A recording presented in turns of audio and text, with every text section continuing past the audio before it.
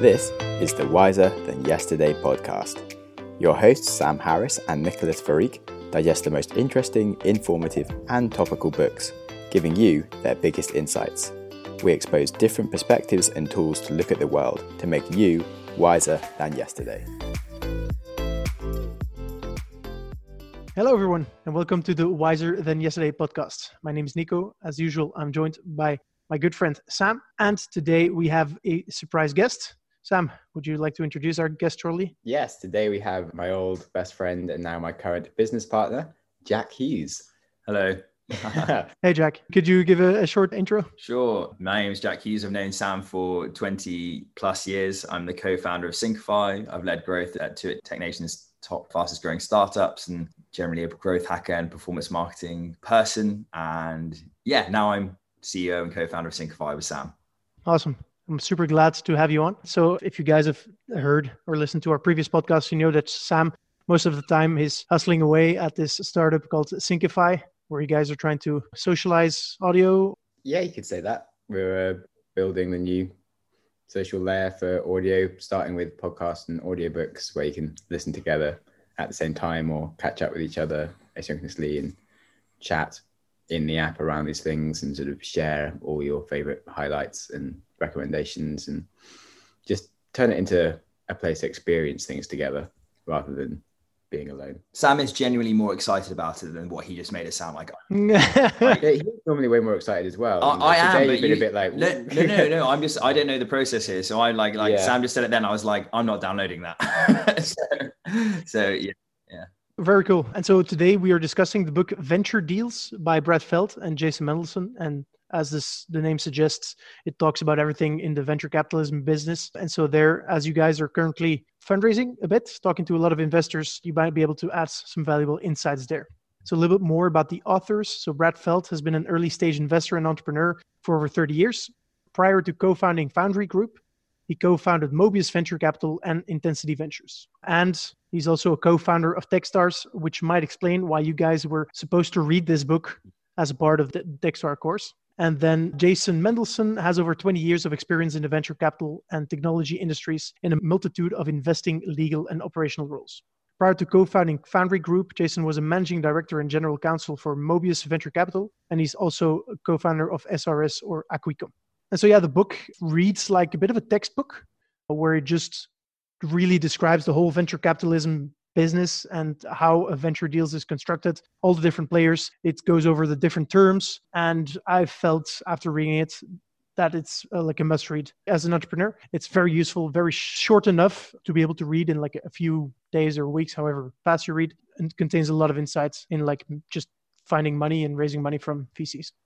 Yeah, there's just so many things that you can mess up if you're not really looking for it, and not hard to understand, just like a few basic things just by reading the book. And you're like, wow, I'm so glad I've read this. I had no idea how it worked. And just understanding how a VC works as well. Like you kind of, I don't know, I just had like the wrong kind of concept in my head. And reading it, you're like, wow, I could start a VC. I kind of know what's going on there now. And you just understand what their incentives are a lot more and why they work the way they work, which makes it much easier to then sell something to them because you know what they're doing. That's what I found. In the past years, I've been regularly talking to VCs, and I wish I had read this book because if you use the right words, I think you already come across as way more experienced. And I think that would have probably helped when talking to them, just to come across as a more experienced entrepreneur and to ask them the right questions and the questions that they might not expect, that display that you really know the industry and like as if you've already had a lot of investments and term sheets and stuff. So it's going to be hard for us to give you a summary of the book because it's a textbook and it already summarizes a very complex industry and a very complex concept. So I think we're going to pick out some of the most interesting parts. And I think if this book interests you or you need to have the knowledge of this book, you should just read the whole thing because it's definitely going to be worth your while. So what was one important concept that you guys really liked or found important? I mean, the first part I liked was just like reading about how a VC works and like where they get their money from, what they're trying to do with it, and the kind of timelines that they work on for their funds, that kind of stuff. Just like a bunch of things that I just didn't really understand at all. It was just like, okay, these are just these people that have like lots of money. And I thought it was all their money or something, and then they're kind of investing it. But it's okay, actually raise this money from limited partners and they probably don't even have it necessarily all in the bank until they confirm their investment, and then they kind of wire for that to their partners to actually go and transfer it. That kind of thing is something I didn't understand, and that was kind of interesting to know, because I have heard of like VC firms pulling out because suddenly their limited partner or something can do stuff now. Since it's like, okay, actually that is a genuine excuse, and so even when the VC says it's a thing, it's not yet a thing until it's actually kind of arrived. So it really is a case of like when the money arrives in your bank is when it's really going to get there, even when the person you fully trust. Also, just how a VC makes money. So they'll have the fund that maybe like they'll raise like it's a 50 million fund for 5 years, or like a 2 million fund or anything like that. It's just interesting that like they basically have that amount of time to deploy the capital, but they want to kind of get it deployed earlier to then start making the money back on time, and that that's why they'll start chasing you to like try and close or push you to sell, like these kind of things. You kind of need to know what sort of returns they're expecting and when, if you're going to work with a VC, because otherwise they'll have the wrong incentives if you actually want to take 10 years before you actually are ready to sell anything and that kind of stuff. You might have a problem if their fund needs to be closing soon. And then also just how they make money, because I also thought they just sort of waited until the end and they just got all the money back when you sold your business or something. That's literally what I thought they did. Yeah, exactly. Like until just sort of then, like, that's what I thought they did. Okay, so what happens is like they deploy this money, and then but the whole time they're deploying it, so they say they have like a 50 million fund, they'll be charging like a 2% fee the entire time to their limited partners. So they just put themselves on a salary, and that's for them to pay all their wages and have fancy flights and all these fun stuff. And then if the fund returns like an extra 10% profit or like 100% profit, they then charge like a 10% fee on the profit at the end. And they're on like a permanent salary for doing it. So literally, if I had a bunch of rich people, I could go to them and start a VC and say, you can be my limited partners. Our philosophy is we're going to invest in exactly this type of company, and I'm going to be able to make this much money back because if I'm really good at finding these types of companies. And then they'll just sort of like, okay, cool, Sam, this is the fund, I've closed it. And then I just start like charging money and I have a salary and stuff. So like we could start a VC if Syncify failed. Or like maybe me and Nico start one. The hard part is convincing people to give you money. Yeah. That's going to be the hard part. If you've got the network and the knowledge and you're good at sales and stuff. Do they only take money out of the startup when it is like down the line? Yeah, that so kind of thing? You basically only take money out when it IPOs. Yeah, that's it. Or if you invest at really early stage, it might be that you can then sell your shares to like a later stage. So when it goes to like Series B or something, maybe some of them will buy like half of your shares as well as from the actual company founders. Okay. Yeah, so usually there's some acquisition points. With tech firms, it's often the case. Usually, I think, from my knowledge, VCs work in the 2%, 20% system where they take 2% each year as like some kind of fee. So let's say the fund is 10 million. They'll charge 200K each year as to pay salaries, to pay expenses. And then on all the returns above 10 million. So let's say they sell all the companies and the end return is 20 million, let's say, they'll charge 20% on the extra 10 million that was generated above, break even. So based on that rule, then, if you consider the leading VCs in the world, like the Andreessen Horowitz and VCs like that, do you think they charge more to LPs, etc., based on the fact they have such a great success record? So they're like, okay, we're going to raise 100 million, 200 million round. We're actually going to charge 10% as like an operational fee. And then we're going to charge 40% of the overall wealth that comes back just because they're so good at it? I don't think they would, because first of all, the bigger you get, the more the 2% becomes. Because let's say if you have a $10 million fund, it's going to be 200K. If it's 100 million, then it's going to be 2 million. If it's, let's say 1 billion, you already have like 20 million on a yearly basis. Like you can have a lot of people employed for that. So you see that because of the economics of scale, one person can make decisions for way bigger deals. And so that way their salaries already increase, if that makes sense. And so I don't think it's even worth for them to increase the 2% or even the 20% because of the numbers that we're talking already and the absolute number of profits that they're already getting from it. Yeah. And because they got the huge name, they get like the best deal flow anyway. So they can also, they're going to do well. So people just want to give them as much money. So it's easier to raise their funds and stuff. Yeah. So. And also, don't forget that the money that they charge as a sort of management fee is not money that they can invest. And so it already becomes harder to generate profits. If they would charge 10% on an annual basis, they only have like 90% to invest, and they have to make up the 10% before they get to the profits where they actually generate the real money for them. Normally, as a person, when you get given money, you kind of want to maybe keep half of it as savings and not be risky with it.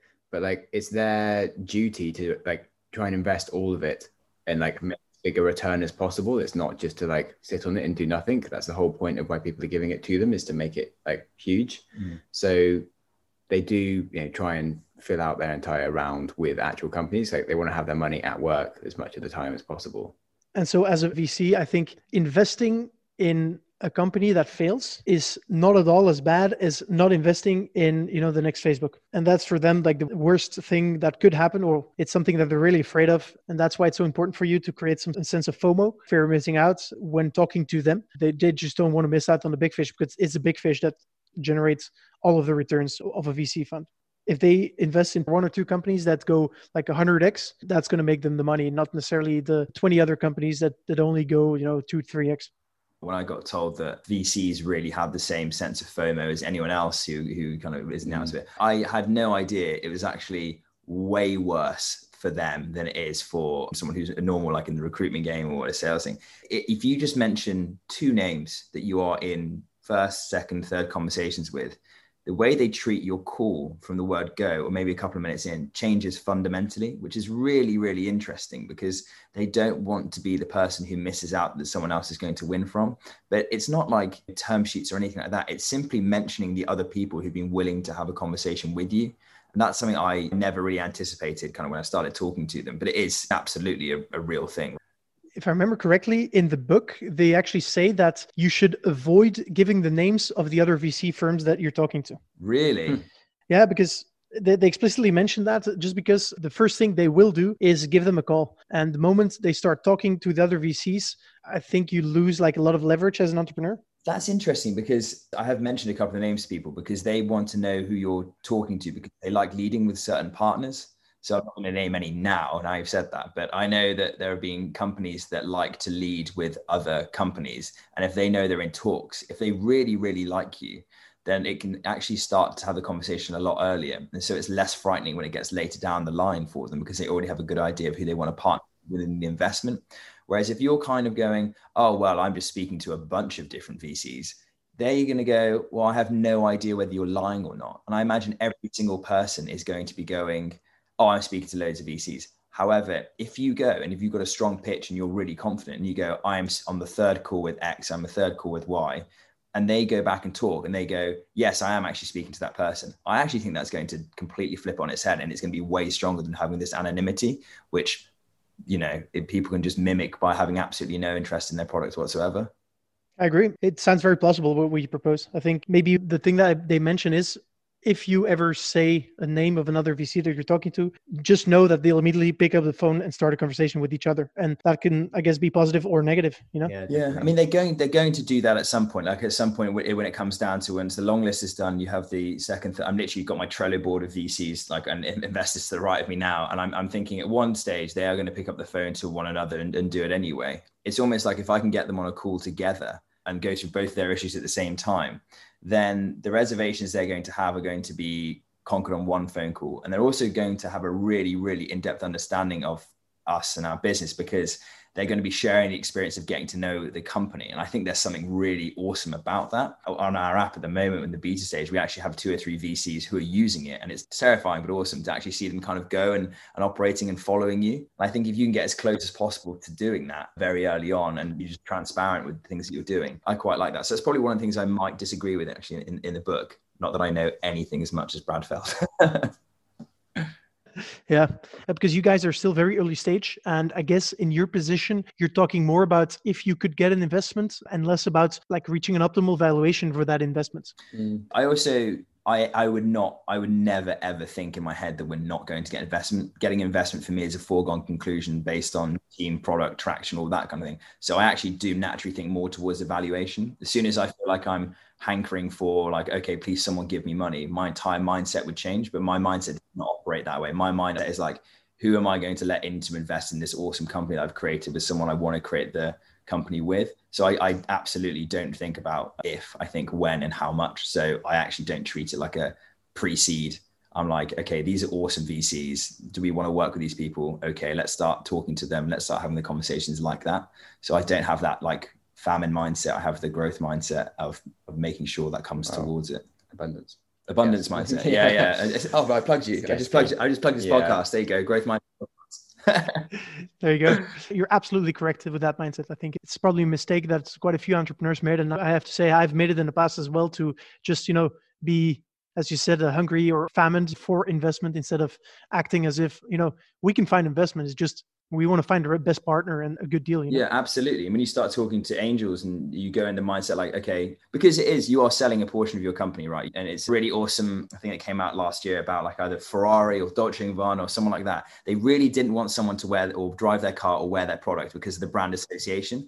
And I feel quite similar to that with angels. If you've got someone who's just really rude to you on LinkedIn and has wants to talk to you or send emails that aren't very forthcoming and doesn't really want to open up to you, and then they just look at you with dollar signs in their eyes. That's absolutely fine because you want their money. But at the same time, if you've got someone else out there who has awesome connections, has brilliant introductions, has a success track record in doing these kind of things, you want to be able to have those conversations with those people. And as soon as you sell a bit of your pie to someone else, there's less pie to be able to sell to those people that will actually enjoy it. So, yeah. That's a very good summary of a very big part of the book. So thanks for that. No, it's a very good point. Cool. Really right. Cool. Yeah. I'd like to talk about some of the concepts that were discussed in the book, that just single words that can make a huge difference in the deal at the end and the deal structure. And one of them is participating. So basically, whenever a VC invests in your company, usually they will want to receive preferred shares. And these preferred shares can be participating or not. And Sam, do you have like the good definition of the participation part? So I did the homework thing on this like a month ago and I've already kind of forgotten. But the good thing is that I know the website to go back to and just like plug in all the numbers and like see the model of the table change on the graph, which will sort my life out. But basically it gives the holder the right to receive dividends preferred to the preferred shareholders first. And I think it also relates to when you sell that like you'll get the money first. So basically, let's say they invest at a 5 million valuation or something, they can have preferred shares up to like 10 million. So like, if it sells for 10 million or less, they'll get all the money first before the entrepreneur gets any money. And it's once we get over that valuation where my actual shares actually come back to being the sort of the percentage, even if I own 80% of the company, it might be that I have to wait until I get 100 million valuation before I actually get 80% kind of thing. It's a very important clause, mostly for when things don't go exactly as planned. So as you're saying, let's say that a VC invests 5 million and they have, I think, 2 times participating, for example. And let's say the company at some point, let's say they invest 5 million and they get, let's say 20% of the company. So they have a post-money valuation of the company is 25 million and things don't go as planned. And the company gets sold for 15 million. So actually less than the original last round because they have 2 times participating. They will receive, as you say, 10 million of that 15 million share, although they only own 20% of the company. And so that little world can have like a huge impact. And I see, like, you guys can't see this, but Jack is opening his mouth in amazement and is now never going to forget the word participating in any term sheet. Start using that word religiously now. That's why you like, the good thing about the book is it just makes you go like, shit, there's some things I have to not screw up. And yeah. This is really interesting for me because I love the idea of closing and going through the door. Clearly certain points where like I'm going to bring Sam heavily back into the conversation to have these kind of talks, but luckily these come down to the term sheet. And I think the term sheet is something you look at. Yeah, you get a term sheet and then you have like a second meeting to discuss the term sheet of what you want in there or not. And then third meeting to sign it. Yeah, it's not like when you sign a gym contract and you go to the gym and it's like da da da, and then you sign it and then you quit your gym membership, you just cancel your bank account line, like, oh, please don't take my money, I'm not going anymore. And the next thing you know, they've got like handed over a membership to you to debt recovery, and they're coming and they're like, you now owe, we bought the right, and you now owe like 1,000. Happened to me before, by the way, £1,000, and you're like, oh my god. Fucking assholes! I should have signed that. Okay. Yeah. Wow. Yeah, exactly. Do you guys plan on getting legal counsel if you get a term sheet? Yeah. Is that what you learned from the book? So on the venture deals sort of course that I did, 1 week as a startup, you make your own term sheet from your side of the view to present to the VC. And then like the next week you do the opposite. So you pretend to be a VC trying to make the best deal for yourself to give to the startup. And then the week after that, you kind of basically do a negotiation between the two. So I've got quite used to all the main different terms when I'm actually looking at it and what to pick up on. Can I necessarily recall exactly in the moment what they are? Probably not. But I do feel a lot more confident that like I could go through that stuff. It's not too hard. And certainly just like modeling what those things actually mean. And because you can, it's a bit of a, bartering things, and everything in the term sheet is flexible, but not everything at once. So you'll be able to barter like one of the terms or one of the other terms, but you won't be able to barter all of them. So you just need to like know which are the most important things for you. And if you are like feeling a bit worried about like the success of the business, then maybe the participation fee is like, okay, I do want to be able to exit pretty quickly. But maybe you're like, I just don't give a fuck. I've got enough money. I think this can be $1 billion. Like if it doesn't go right, it doesn't matter. I'll just start the next thing. I don't need the money. So perhaps you want to barter on a different clause or something. You can just sort of take that with your knowledge and decide. Yes. In the book, they often make the case that in the end, all of these venture deals boil down to two things. It starts with control, and second is the economics of the deal. And so all of the different terms in some way are going to influence one of these two things. So first is the control, like, okay, when there's a proposal from a company, like who has the rights to say no, or who can sell their stock first, or is there a right of first refusal, etc. So that's one. And then the financials is like who receives what part of the company when there's money involved, when there's an IPO, or when there's an acquisition. And so that's part one. And then another point, I think, Sam, that you were just suggesting is that as an entrepreneur, it is very useful to use a spreadsheet to do some scenario analyses to think, okay, well, let's say that everything was horrible and we liquidate with 1 million in the bank. Or what if everything goes viral and we become $1 billion company and we go for an IPO, and every case in between, and just model it out. And just, I think it makes sense to think about, okay, if things go bad, do we care that we don't get anything? Or do we just need like some kind of buffer and I guess barter for that? Yeah, exactly. It is kind of quite interesting, like when you do play with the graphs of stuff, but just seeing like how much money you actually get for like, okay, even if I sort of make the company 5 times more valuable, I'm still not getting anything until I do something. It's definitely worth just looking in the numbers and knowing what you're happy with or not. In some ways, it's kind of, maybe it's almost motivating, like, okay, perhaps I do have to get it past like a valuation of like 15 million if I want to get any money, and like I'm happy with that as like a motivating thing because I believe it's going to be like a 50 million business, and I really need to put all my eggs in the basket to make it like burning your bridges almost or something. It actually makes a lot of sense to me. Someone who I've kind of worked around a lot of startups with lots of meetings and this kind of thing, just in general, networking with them. When you see someone raise a huge series B, let's say, or whatever, and then you go and meet and talk to the founders who've done them. If you raise a series B, let's say, and you raise 50 million or something like that as a series B, your company supposedly is going to be worth hundreds of millions, or like maybe like 150 million, whatever. But I'm still yet to meet a founder who has it in their head that like, oh, crikey, this is it now. Like I'm absolutely in the clear. Like they don't have that kind of financial freedom yet in their head. And now you guys are talking about this. I'm wondering, is that because they still have a lot of fingers in that pot and a lot of things to go through, a lot of stress, and like actually the eventuality at the end of it, if they try to sell the business tomorrow, what terms are in place to make sure or to stop them actually getting that insane like paycheck that they want? And I was wondering if do you guys think that it's because of these kind of preferential shares and the term sheets, it's actually kind of stopping them or keeping them really framed in the business? And is that a good thing that VCs do? They're like, look, we think this can be $1 billion idea. So we're actually going to try and track you and keep you in the game right till we're out of there. So it only is a real kicker when you get to like an 800 to $1.5 billion business. It's a very good point. I think there might be a big chance that that's the case. Although from my personal experience, I have the impression that a lot of successful entrepreneurs don't really think about the money when they're building their business. And for them, it's like they want to build their business and change the world. And it's that mentality that results in super high valuations, usually. If that makes sense?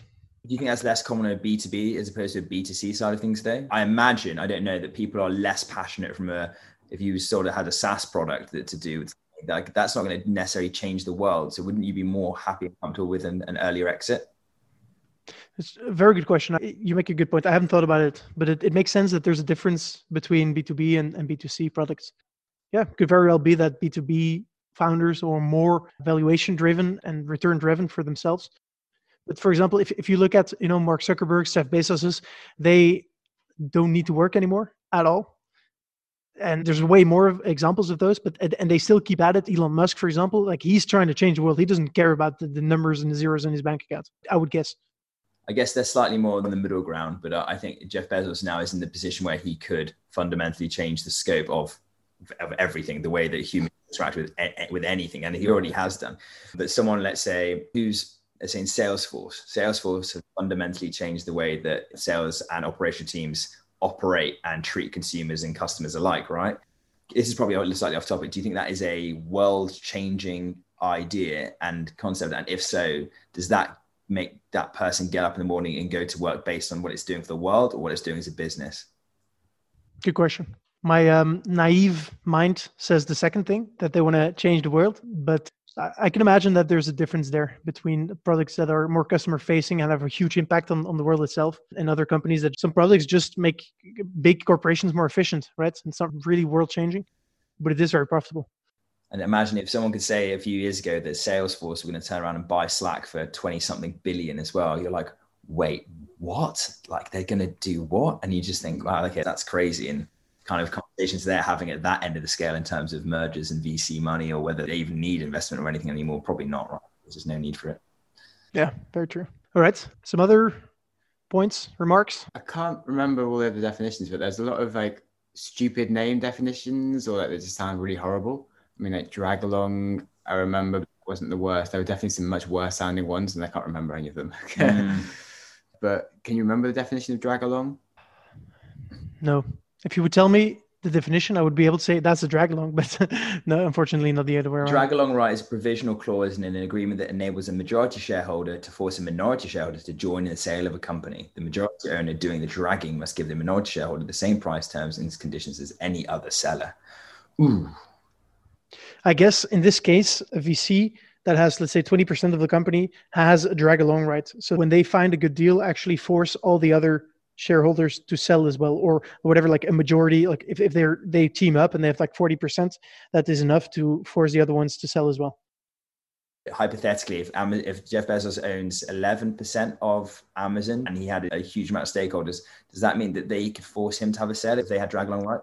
I think there's a difference between the types of shares. For example, I don't know about Amazon, but I do know, for example, of Facebook, there's like type A, type B shares. And I think economically, Mark Zuckerberg owns less than 50% of the company, whatever, and economically, right? But control-wise, I think he still owns like 68% or something. That's the number I have in my head. It could be completely wrong, but it's about 50%.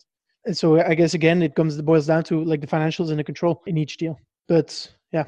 I don't know if you guys wanted to know a little bit more like the process of actually having your first ever calls with investors or anything like that, and how like the myth of VC breaks down really, really quickly into not being that mythical and actually just being straightforward conversations and that kind of thing. But that's been quite a revealing process thus far. I think the VC and venture capital has such a grandiose name. The idea of making a deals with venture capitalists just sounds like it's going to be like Lord of the Rings-esque in some way, like some epic kind of deal that it takes months and months to be able to coordinate, where in actual fact, the process is incredibly simple and they do want to talk to you to begin with. And as the conversations happen, they become more people than they do venture capitalists. So that's been an interesting side of it for sure. Yeah, it's still, you're building a relationship, right? And you're not really working with a company as with the representative of the company per se. In the end, probably going to be sitting on your board. Jack, can you share some of the like thoughts you had when talking to investors? Yeah, I mean, it was interesting to begin with because I phrase it as selling as opposed to investing, because I know that's quite like an investing, but if I frame it in mind as selling, it puts me into a headspace whereby I'm very aware of like the transactional model of it. So when I'm talking to potential investors, the first thing they kind of want to figure out with me, with Sam or with the company is like, why are we here as opposed to doing a bunch of other things that we could have done? And I never really thought that was going to be question that I have to answer. And I find the most founder-centric VCs, who tend to be my favorite ones I speak to, it's like, okay, why are you doing this? And they don't necessarily mean why are you doing this in terms of like how much money you're going to make, or like what is going to be the team building, or what is going to be like that. It's like, no, why are you doing it? Like, why is Jack going on this mission and Sam on a mission together when you guys can be doing a bunch of different things? And that's a really weird question to have to answer. And I almost think it's a question that's meant to try and challenge your own reasoning and to make sure you understand why you're doing it. And I've had that question way more times than I thought I was going to have, which was quite interesting. But I'm someone who just really likes to kind of explain the Syncify story anyway, as often as possible, whenever I get the chance. So it kind of falls into it. No VC is the same, but the ones I've not potentially had the most fun with, to say it politely, is when They talk about a revenue model within the first like 15 to 20 seconds of the call post the elevator pitch. And if they've done any research on us, you're talking about a B2C company. We've got a really good MVP, like a surprisingly good MVP that kind of does what it says on the tin. And we've got decent community traction. And they're asking about a revenue model where we're like, okay, do you understand that the concept of what we're doing here? If we start charging for this right now when we're on a growth stage, I could give you a really good revenue model, but at the same time, I'm giving you something that could potentially change very, very quickly. And the quicker I get into the conversations about that, as opposed to why the product should be in existence to begin with, I feel like I'm doing us a disservice and potentially them as well. So I try and frame the conversation in a way that lets them see the overarching idea of what we're trying to do, what we're trying to accomplish, and how the team is growing and how awesome it's been so far, and finish with the revenue model, as opposed to having the revenue model lead the conversation, because that's not going to benefit us in any way. So yeah, that's some of the things I've picked up on so far.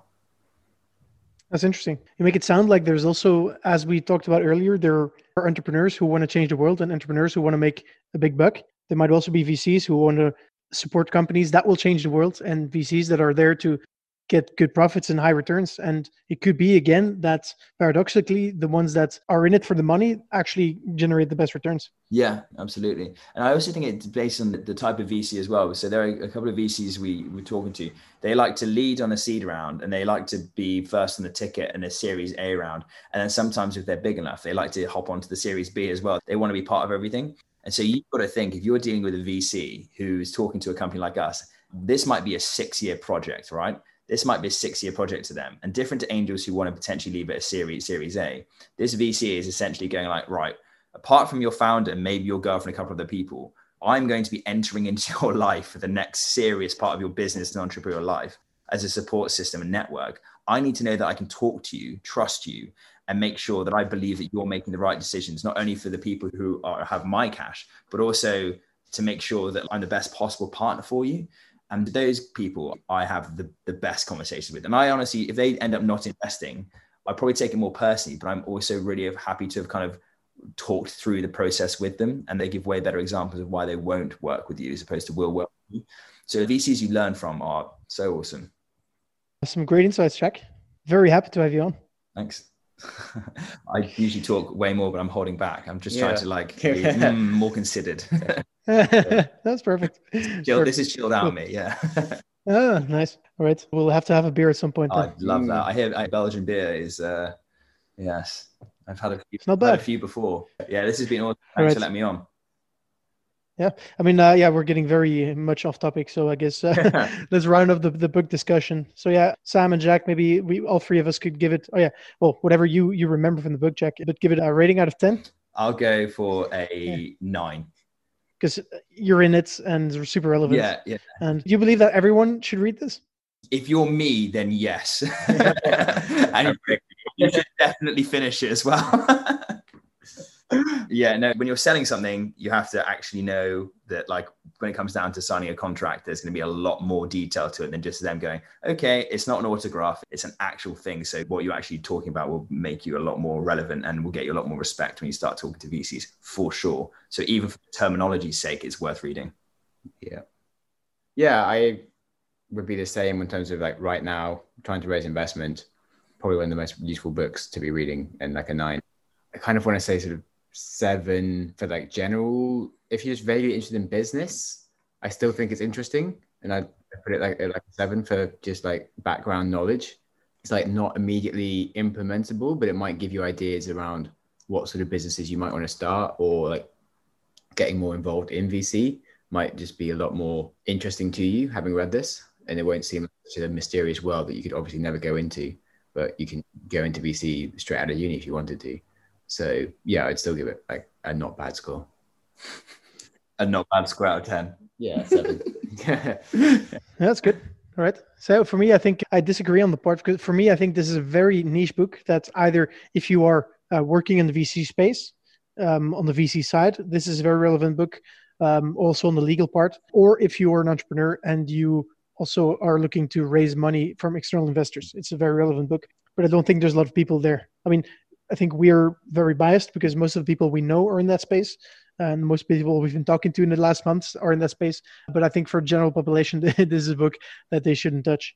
So yeah, I think in general, I try to base my score on how useful it's going to be for the general population. And so yeah, I'll give it a 3 in general. Oh, coming in with some straight fire. Me and Jack said 9. Yeah, You said get 9. Yes. Our emails Nico are guy. jack@syncify.fm, sam@syncify.fm, Angel, SCIS round available. And I've just made sure I will never make it into Techstars. yeah. Exactly. Cool. All right. Good times. Awesome. I think that rounds up the episode. Next episode, we will be discussing, I think, the final book in this series, which is going to be Good Strategy, Bad Strategy. So a book about strategy. I've already started. Super interesting. So speak to you then. Good Cheers. book. Bye, guys. Bye. Yeah. Hey there, Nico here, your second favorite host of the Wiser Than Yesterday podcast. Sam and I would like to get some feedback from you. So what we're going to do from now on is each episode, we're going to select one random comment from the past weeks, and we will give them a free electronic version of the book that we've just read. So if you like what we are doing, or if you don't like what we're doing, or if you have a comment or a question, just reach out and we might be in touch.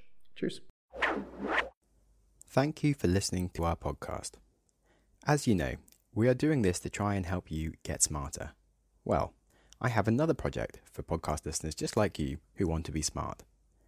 Nico and I learned so much from reading the same things together and discussing them, and I wanted there to be a tool that made it easy for anyone to listen to the same podcasts and books together with their friends. So I'm building the app Syncify, which does just that. It connects you with your friends in the app, listen to the same things at the same time, or create shared playlists and work through them at your own pace. You can share comments and highlights of your favourite bits, and become smarter by seeing what your friends think around the same content that you enjoy. As a bonus, it also helps with your mental health and reduces isolation. Personally, I hate publishing my life on social media, which I find all rather antisocial, and I don't go out of my way to phone a friend for no reason other than the fact I feel lonely. But I do love doing things with other people, and having my friends listen to the same things is really awesome. I mean, I used to speak to Nico like once a year before we started this book club together, and now we talk all the time because we're just doing something together. So do yourself a favour and sign up for the Syncify app at syncifyapp.com, and I really hope it helps. Thanks a lot for listening. If you enjoyed the show or learned anything new, be sure to share it with your friends.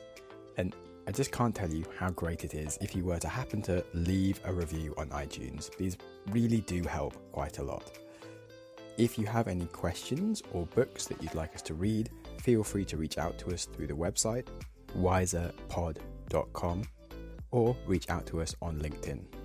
And just keep loving and keep learning, and ideally keep listening. Big love from Sam and Nico, and the Wiser Than Yesterday podcast.